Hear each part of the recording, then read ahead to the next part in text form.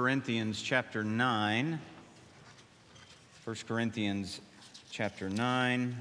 If you don't have a Bible and need to use one, there should be a black hardbound Bible somewhere nearby. And 1 Corinthians 9 is on page 956 of that Bible. This week, we come back to our series through 1 Corinthians, this letter from Paul to the church in Corinth. A couple of weeks ago, we looked at chapter 8, where the Corinthians asked a question about eating food sacrificed to idols. And Paul gave them no yes-no answer on that. He simply used that question to talk about a bigger issue, which is the issue of Christian freedom. How is it that we ought to use that freedom?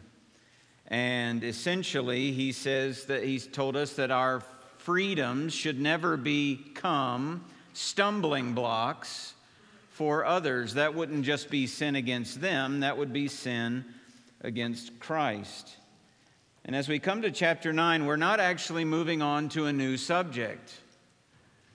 We're continuing it, and Paul uses his own life as an example of what it means to set aside freedoms, to set aside rights for the sake of others and for the sake of the gospel.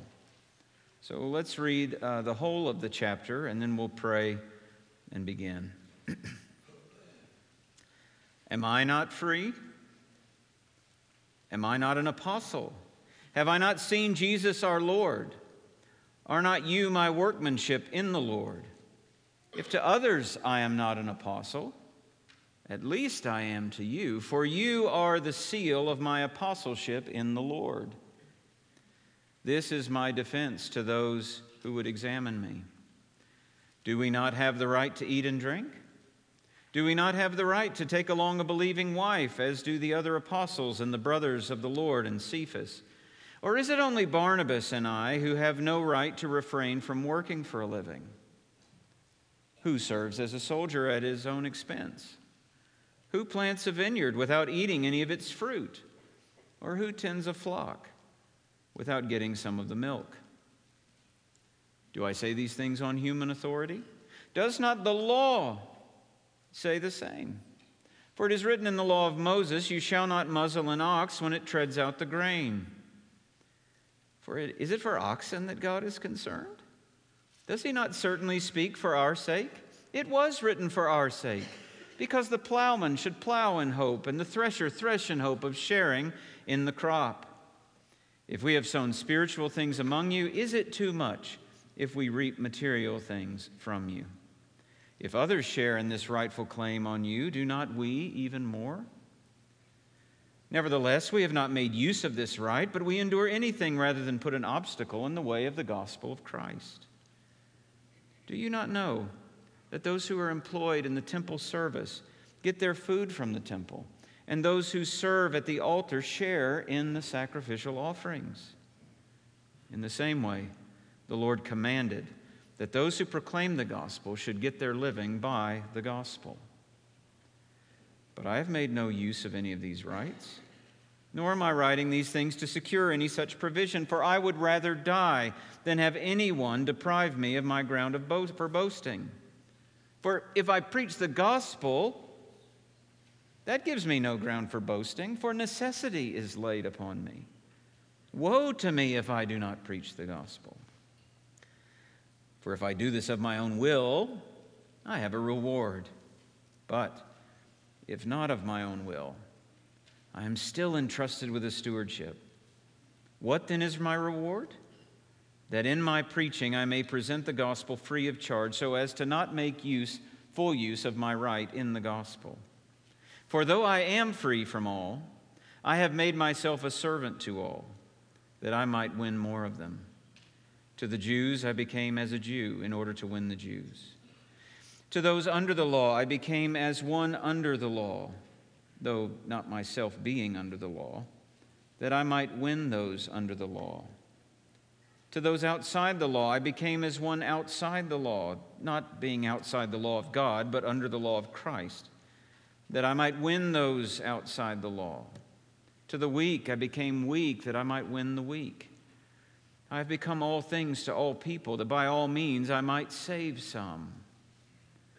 I do it all for the sake of the gospel, that I may share with them in its blessings.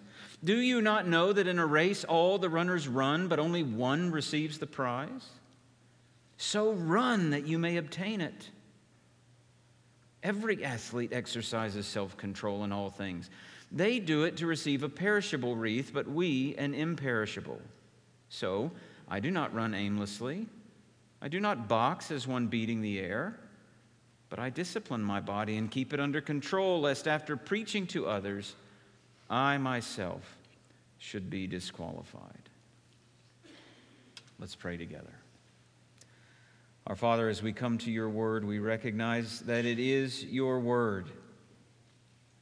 And we pray that you would speak through your word to us by your Spirit through your servant. That what we know not, you will teach us. That what we have not, you will give us. And that what we are not, you will make us for Jesus' sake. Amen. As a race, human beings love self. From the Garden of Eden to the south side of Indianapolis, in every home and in every neighborhood, behind every cash register and in every corner office, across all economic classes and political parties and ethnicities and educational levels and languages spoken, we are hooked on self. We are self-serving. It's interesting, in the last couple of decades, there's been a shift in the way we prioritize the self. We were once a people simply of relativism, where truth was determined by self, by the individual. Right and wrong was determined by the individual. And the line was, well, my truth is my truth, and your truth is your truth. I live my way, you live your way. But what has actually changed in more recent years is that which was relative has now become absolute. It has now almost become militarized, so that I live my way, and you must see my way of living my way as right. You must not only recognize it and respect it, you must accept it. You must celebrate my sense of self, or else you'll lose your influence in society, or else you'll lose your job, or else you'll lose me as a friend. Or else, in the most extreme cases, you may lose your life. Self-serving and self-focus are everywhere. It's a cancer that has infected all of society. But friends, before we go to nodding so hard that our neck gets a cramp, let's realize this. It ain't just out there. It's in here. You see, Christians can turn even good things from God into self-serving opportunities. We turn a worship service like this into an opportunity to serve me. What did I think of the service? Did I like the selection of songs? Do I give the service 2 thumbs up? Because that actually determines something. We take the blessing of being part of a church family and we turn it into an opportunity to serve self, to believe that this group of people exists to love and to serve me. We can even take service opportunities, serving others, into serving self. Isn't that interesting? Maybe you've done something for someone, you helped them do one thing or another, you did some service or you taught some class, you just sat with some person and you thought, Or you took some meal and you thought, well, now where was my thank you? Why, nobody said anything about what I did. In some places, they try to put the names in the bulletin of everybody who does everything. And if your name gets left out, whoo, Monday morning in the pastor's office can be quite a tornado. But we can do this with anything, can't we? We can take anything that's good and turn it into a self-serving opportunity. And what Paul's telling the Corinthians is, don't take your Christian freedom and turn it into a way to serve self. Over in Galatians 5, he says, you have been given freedom, but don't turn freedom into an opportunity for the flesh, but in love serve one another. That's essentially what Paul has been saying. And here in chapter 9, he wants to teach us. He teaches us to be prepared to sacrifice Christian freedom for the sake of gospel ministry. Be prepared to sacrifice Christian freedom for the sake of gospel ministry. And Paul's life is an example of that. His example drives the chapter, and his example drives the point home. Now, how does it do that? Well, first, it begins with Paul defending his rights. Paul defends his rights. Now, we all may want to give our own definition of rights. I mean, we talk about rights all the time in 21st century America. The word right that you heard all through there is actually the word for power or authority. The idea is to be able to exercise personal freedom, personal authority without being hindered by others.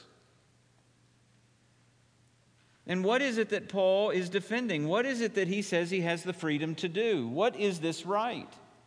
Well, the right is to earn a living by preaching the gospel. And he bases this argument on three things: his office, common sense, and God's command. So first, his office in verses 1 and 2.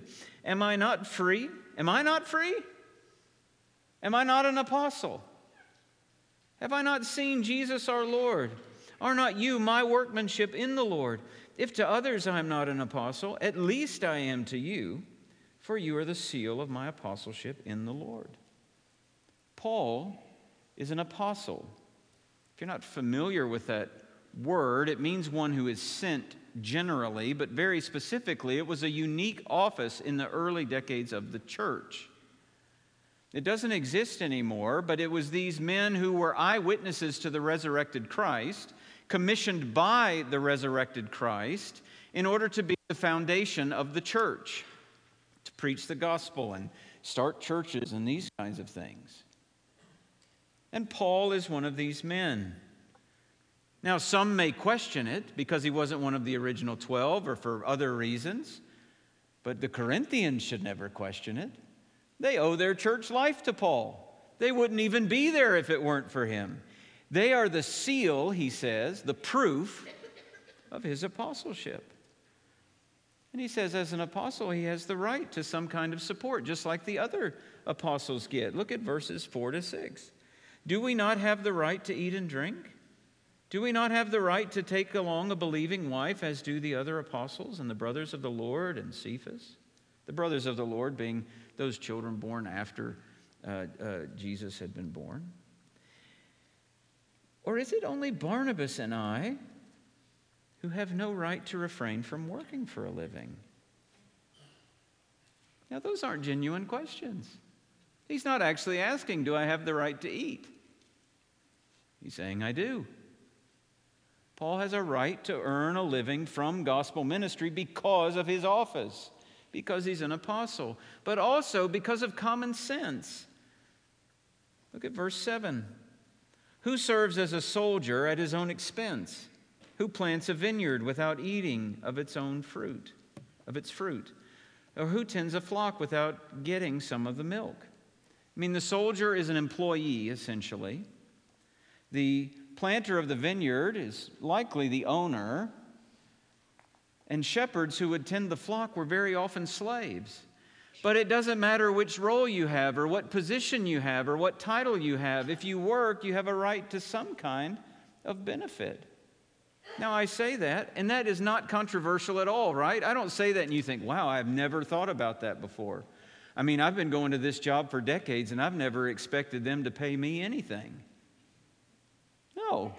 You do work, you expect some type of benefit. The amount and the type of benefit depends on the amount and type of work, but the expectation is reasonable. And Paul's work is preaching the gospel, teaching and encouraging the church, giving counsel and accountability, strengthening them. And it's reasonable, just based on common sense, to expect support for all of the time and energy and effort that he puts into these things. But he also, better than the argument from his office, better than the argument from common sense, though, is the argument from God's command. Look at verses 8 to 10. Do I say these things on human authority? Does not the law say the same? For it is written in the law of Moses, you shall not muzzle an ox when it treads out the grain. Is it for oxen that God is concerned? Does he not certainly speak for our sake? It was written for our sake, because the plowman should plow in hope, and the thresher thresh in hope of sharing in the crop. Now, this command to not muzzle the ox while it's treading out the grain is found in Deuteronomy 25. And basically what God is saying there is that even an ox deserves some kind of compensation for its work. Don't put a muzzle on it. Let it eat. And that principle goes for ministers of the gospel. Look at verse 11. If we have sown spiritual things among you, is it too much if we reap material things from you? If others share this rightful claim on you, do not we even more? Verse 13. Do you not know that those who are employed in the temple service get their food from the temple, and those who serve at the altar share in the sacrificial offerings? In the same way, the Lord commanded that those who proclaim the gospel should get their living by the gospel. In other words, Ron can eat the sweet corn in August. Right? Can I get an amen, Ron? All right. He can eat that. Those who worked in the temple, the priests, and those who served at the altar, their compensation came. They didn't raise food for themselves. Their food came from the service in the temple. They benefited from the work. And Paul is saying ministers of the gospel should do the same. But it's a different kind of return. It's not same for same. It's spiritual work for material support. Now, some churches, quite honestly, are unable to do this on a full-time capacity. But others seem to be simply unwilling. I remember Alistair Begg telling the story of his doing a seminar, I think at a Moody conference, called Dealing with the Ministerial Blues. And in the question and answer time, a man stands up to ask about his pastor's wife. She always seems so gloomy, so depressed. She's really not very fun to be around, and we're not really sure what we should do about it. Something that's never actually said around here, if you know Susan.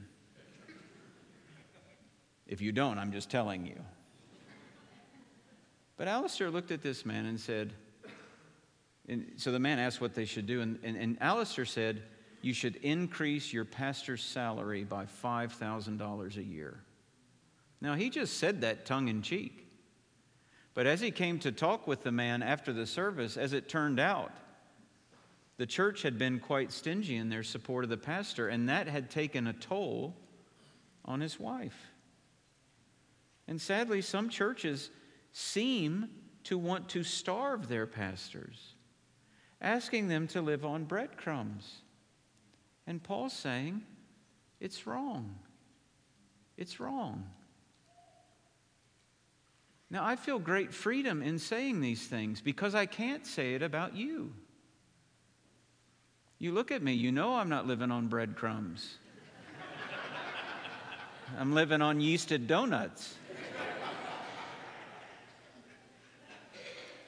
But over the last almost 14 years, I have been consistently humbled at the generosity of this congregation toward me and toward my family. This is a testimony for generally an honoring view of the pastor of office. Office of pastor, sorry. It is a testimony just of the wisdom that those who deal in these things have with regard to salaries and benefits. And do you know what else it's a testimony of? Your obedience to God's command that those who preach the gospel should make their living by the gospel. I think actually, if we were to have the Apostle Paul examine things, I think he would commend you as well in these. Paul defends these rights, but the real kicker is he doesn't want any of it. He defends his rights, but secondly, he denies his rights. Listen to verse 15. I have made no use of any of these rights, nor am I writing these things to secure any such provision. In other words, he's not saying all of this because secretly he wants them to start giving him money. But the question is, if he is so staunch in defending these rights, why would he deny them? And there are actually a few reasons in the text why he denies his rights. First, he denies his rights to avoid obstacles. Look at the second half of verse 12. Nevertheless, we have not made use of this right, but we endure anything rather than put an obstacle in the way of the gospel. Now, what obstacle is he talking about? Well, he doesn't explicitly say. But in the city of Corinth, one of the ways that things get done is through these patron and client relationships. A patron was essentially a rich man who provided money and protection and care for another who would become his client. Almost like a personal assistant, personal cheerleader even. If the patron ran for office, the client was obligated to vote for him. If the patron needed some PR work in town, the client took care of it. He helped him in private life, he helped him in public life. The client lives to promote and please the patron. But in gospel ministry, friends, that simply won't do. Now, there may be people in Corinth who think it'd be quite nice if we had an apostle in our pocket. And there are people in political life today on both sides of the aisle who think it's quite nice to have a pastor in their pocket. But that is a corrupting relationship. It is an obstacle to faithful gospel ministry.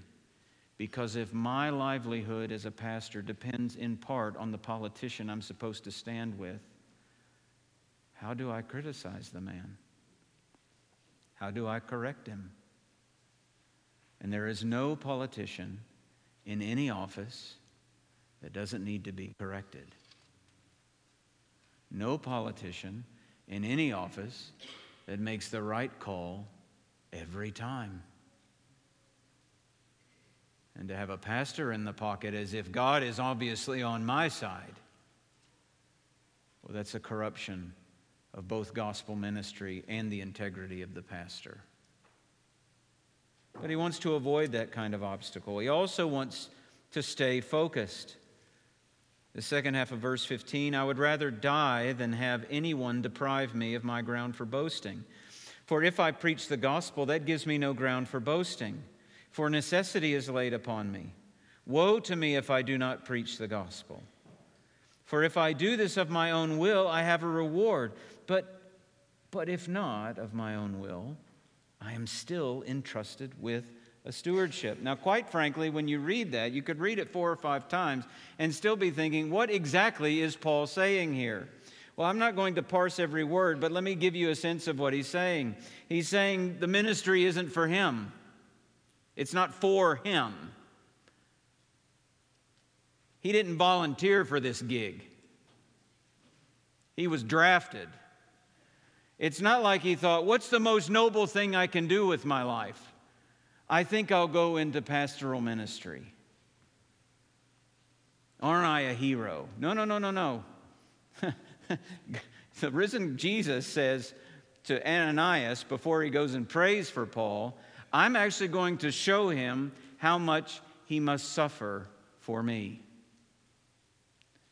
Now, what would you think if that was in a job interview? We're going to hire you, but let me tell you how bad it's going to be. You'll probably get beaten. There's definitely shipwreck in your future. And this position comes with lifelong hatred from many. Do you want the job? This is not what God says to Paul.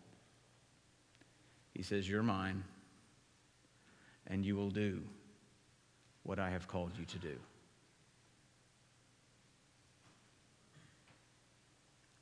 And in a very real sense, there ought to be that kind of sense from anyone who is in pastoral ministry. Whether they are in the regular pay of the congregation or not. If anyone would be a pastor, would be an elder, would be an overseer, if any man would do that, he desires a noble thing. But it's not because he is so noble. It is out of a sense of God has laid it on me. Woe to me if I don't. That is what Paul is saying. Paul is saying about preaching the gospel basically what Martin Luther said about twisting the gospel. Here I stand. I can do no other. I can't do anything else. This is it. Paul's not interested in material reward of any kind. I mean, if he was a volunteer, sure. But all he wants is to be focused on being a faithful steward of the gospel. What then is my reward, he says in verse 18? That in my preaching I may present the gospel free of charge, so as not to make full use of my right in the gospel. Preaching the gospel is its own reward. So Paul denies his rights. Avoid obstacles, stay focused, and he really wants to increase fruitfulness. Now this is where we get to the part of chapter 9 you've probably read many times. Verse 19, though I am free from all, I have made myself a servant to all, that I might win more of them. To the Jews I became as a Jew in order to win the Jews. To those under the law I became as one under the law, though not myself being under the law, that I might win those under the law. To those outside the law I became as one outside the law, not being outside the law of God, but under the law of Christ, that I might win those outside the law. To the weak I became weak, that I might win the weak. I have become all things to all people, that by all means I might save some. So when Paul is with Jews, he is glad to accommodate his interactions with them to their observances. When he is with those under the law, meaning Gentiles who are seeking to live under the Jewish law, things like the Sabbath and probably because of their background, they won't eat meat sacrificed to idols, and they observe different festivals. Okay, I'll do that. Let's talk about the gospel. When he's with those outside the law, he becomes like them. Not because he sets aside the moral law of God. He's under the law of Christ. Love God, love others. And the law of Christ, which sacrifices self in order to save. And so where he wouldn't eat the meat with one, he'll do it with them. Sure, you think whatever. You want to eat the meat? We'll eat the meat. You want to avoid the Sabbath? We'll avoid the Sabbath. Sure, I'll help you plow the field on that day. And while we do it, let's talk about the gospel. And then with the weak, with those down and out, with the ones forgotten by society, the ones actually, if you go back to chapter 1, who are filling the pews in Corinth. I'll become weak. I don't need to be anybody in this society. Let me just sit down with you in the gutter of life. But when I do, let's talk about the gospel. It's quite something, isn't it? Paul's goal, no matter who he's with, is to win them. He will bend wherever he can bend. Paul will not sin. He will not violate his conscience. He will not disobey the moral law or the law of Christ. He simply won't do it, but he will do a whole bunch of other stuff. He will celebrate the Sabbath. He will not celebrate the Sabbath. He will eat the meat. He will not eat the meat. He will accommodate anything, whatever it takes, to win them. Faithful, fruitful ministry is more important to Paul than his freedom. That's what he's saying. And because his livelihood doesn't depend on the church, he can do that freely. He doesn't care what they think about him being with those people. They don't pay his bills. They don't put food on his table. And friends, I'll tell you, even if they did, his attitude would be the same. But he's making it clear, I don't need any of that. What I need is to do the job that God has given me without obstacles and to stay focused so that I can increase fruitfulness. And this idea of accommodating is a great example for us. Sadly, it is also a place where we can fail in a couple of ways. The first way we can fail is by limiting those whom we will and won't be around.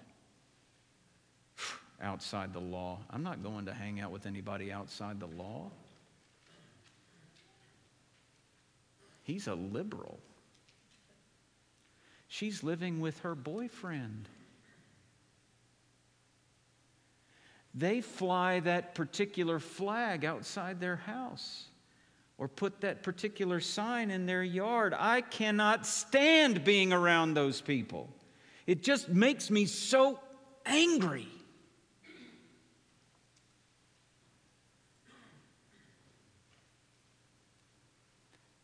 But you see, it's a failure because in limiting who we will and will not be around, we don't simply fail to follow Paul's example. We fail to follow Jesus' example. The one who was not only a friend of sinners and tax collectors and prostitutes, but he had a whale of a reputation for it, didn't he?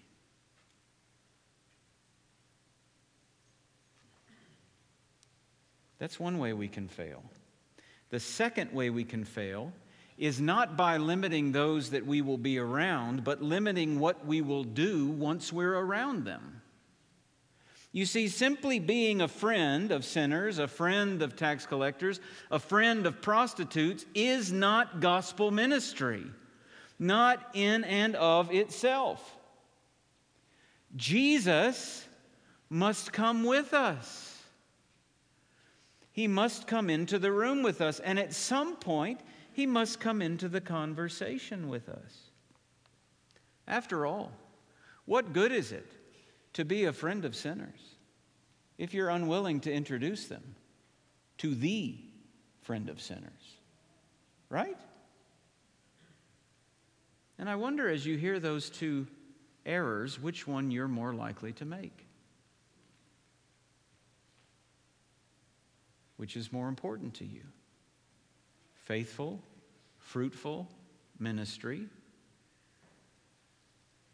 or your comfort, your freedoms, your rights, your sense of righteousness in being separate?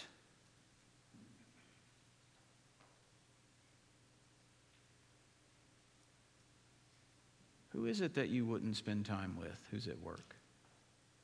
Just roll through it in your mind. Who is it you're like, I don't think I'm ever going to have coffee with them? Who is it that you currently have a friendship? Maybe it's a neighbor. Maybe it's a coworker. And you've been around them for years. You haven't hid from them at all, but it's as if you're hiding Jesus from them.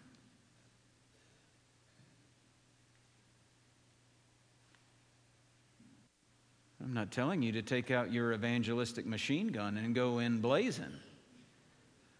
But what I am saying is, what is the most important thing about that person?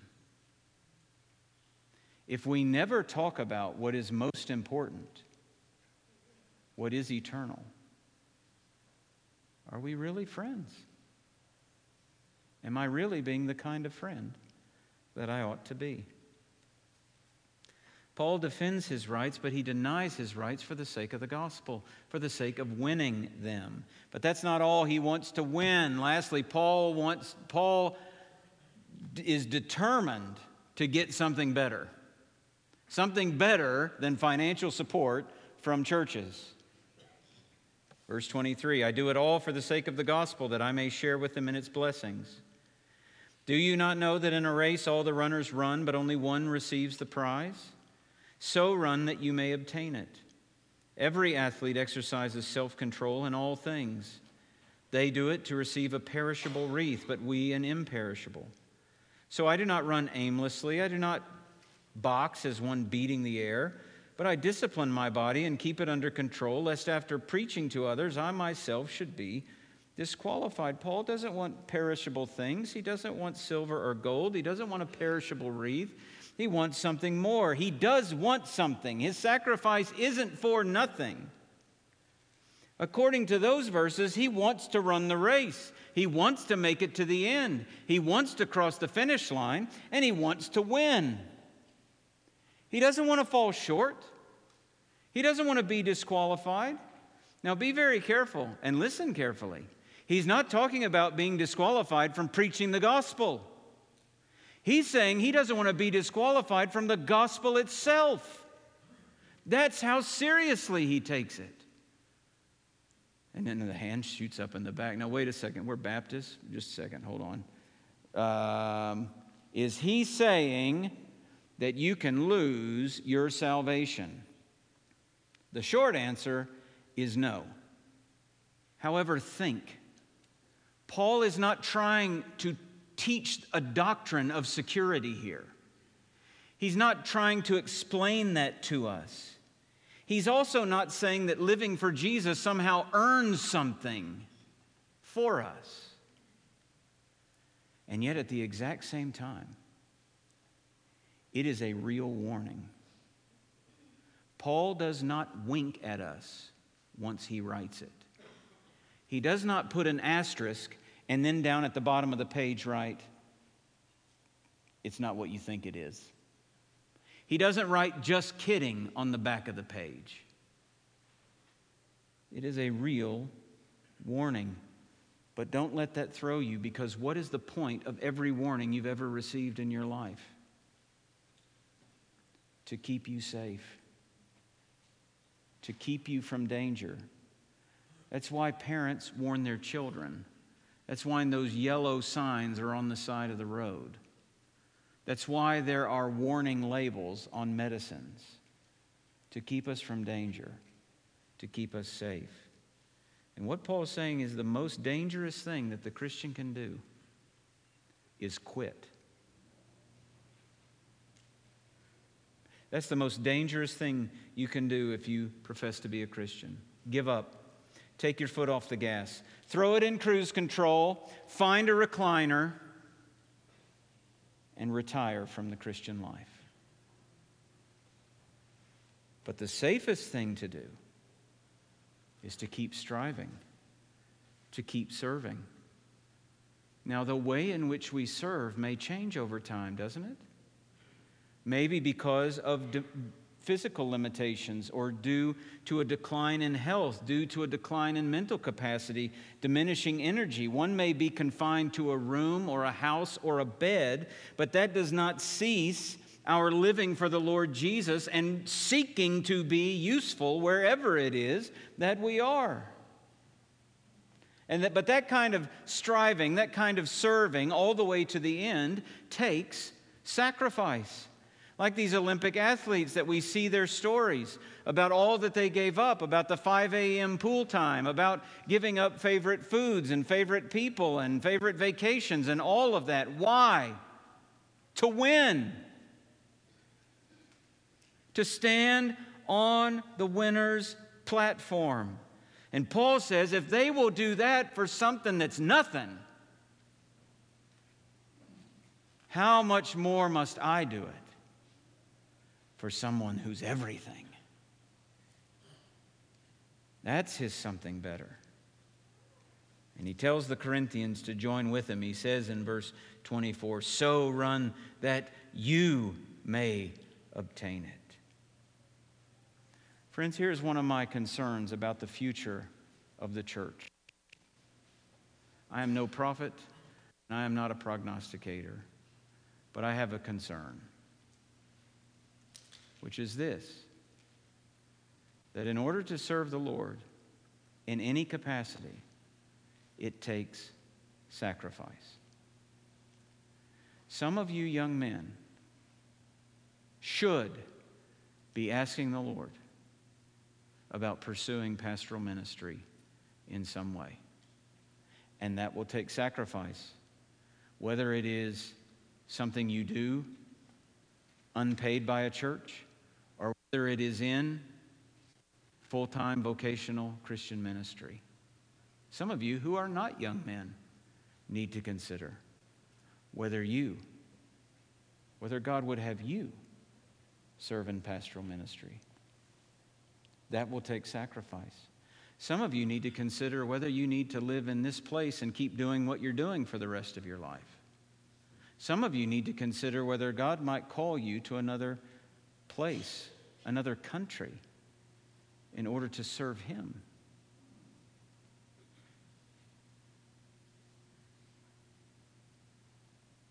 You know what that'll take?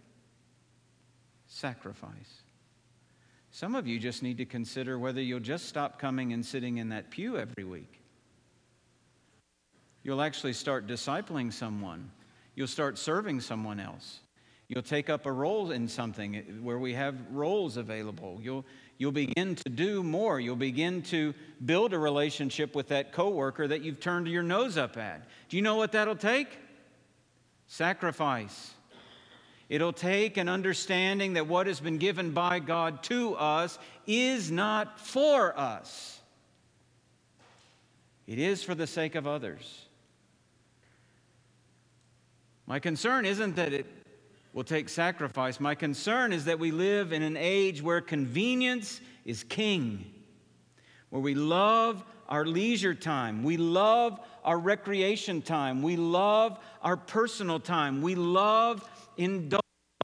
Those loves will lead to sacrificing sacrifice. Now, I warn myself as much as I warn you, friends, because after almost 14 years, I will tell you, as I talk to other pastors, I have got a dream place that I am serving. But let me just tell us all, beware of the dream. Beware of the ruts. Beware of the ease. Beware of the status quo. Beware of sacrificing sacrifice on the altar of self. That's what Paul's telling them. Your freedom is not about you. Instead, sacrifice for something better. Run for Christ. Please Christ. Gain Christ. Not because you can earn something from Him. We can't earn anything, no matter how much we sacrifice. But sacrifice because Jesus is worth it. He is worth it because He didn't consider His rights worth anything. He didn't consider His equality with God as anything He ought to hang on to or fight for or grasp. He emptied Himself and came for us. And nothing would hinder Jesus from running the race. Nothing would make Him quit. And yet it was a race that ran Him through hatred. It was a race that ran Him through opposition. It was a race that wasn't rewarded by human beings except with the execution of a cross. A sacrifice like no other. You see, to humanity, Jesus became like humanity in order that He might win humanity. He took on flesh and bore our sin and endured our punishment and sacrificed his rights to save us. And that Savior is worth it. If Jesus Christ be God and died for me, C.T. Studd said, then there is no sacrifice too great that I can make for him. He is better than any rights that you will defend. He is better than anything you might sacrifice. He is better than any reward or recognition that people give. Jesus is better. Jesus is the reason that we should be prepared to sacrifice our Christian freedom for the sake of gospel ministry. And so our prayer today, in light of that, is take my life, take it, and let it be consecrated to you, to your work, to your purposes. That's our prayer. Let's pray together. Father, we adore you. We love you. We thank you for the sacrifice of Jesus Christ. We see in that sacrifice not only an example to follow, but we see one whose very sacrifice empowers and strengthens us to sacrifice. Lord, we pray that you will make us like Jesus in this. Help us to evaluate our lives, to decide where it is, to see where it is that we must change. Show us, Lord.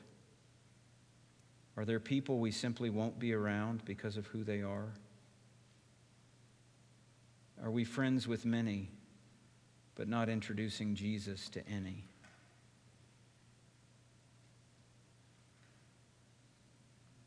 God, thank you for the example of the Apostle Paul. Help us to be those who may be able to defend our rights, but will gladly deny our rights for something better, for you. We pray in Jesus' name. Amen.